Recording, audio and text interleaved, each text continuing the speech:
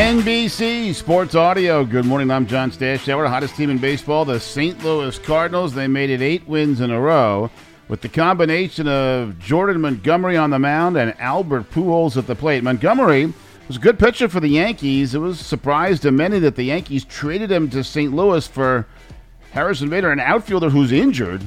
And Montgomery's been unbelievable with the Cardinals. 4 starts, 4 wins, a 0.35 ERA, and all he did last night was throw a complete game one-hitter. Cardinals beat the Cubs 1-0 on an Albert Pujols home run. He's hit 7 in his last 10 games, 692 in his career. He's moving up on Alex Rodriguez, who finished his career with 696. Pujols, of course, retiring after the season. He's been unbelievable of late, and the Cardinals remain 5 games ahead of the Brewers, who had a shutout win of their own, beat the Dodgers in L.A. 4-0.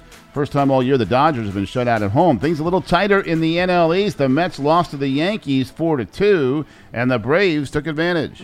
Michael hits one well to left field, sprinting towards it, Marcano. It's over his head. It's over everybody's head. That's into the seats in left field. Michael Harris with a home run to left, and the Troublemakers at it again.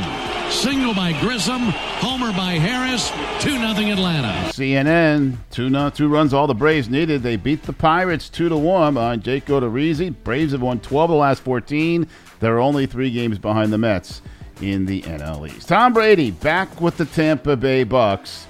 He was gone for 11 days. Why? Well, nothing's official, but there's a report now that he spent those 11 days away from training camp with his wife and kids in the Bahamas. You get some advantages when you're Tom Brady. Carolina Panthers say Baker Mayfield will be the Week 1 starting quarterback.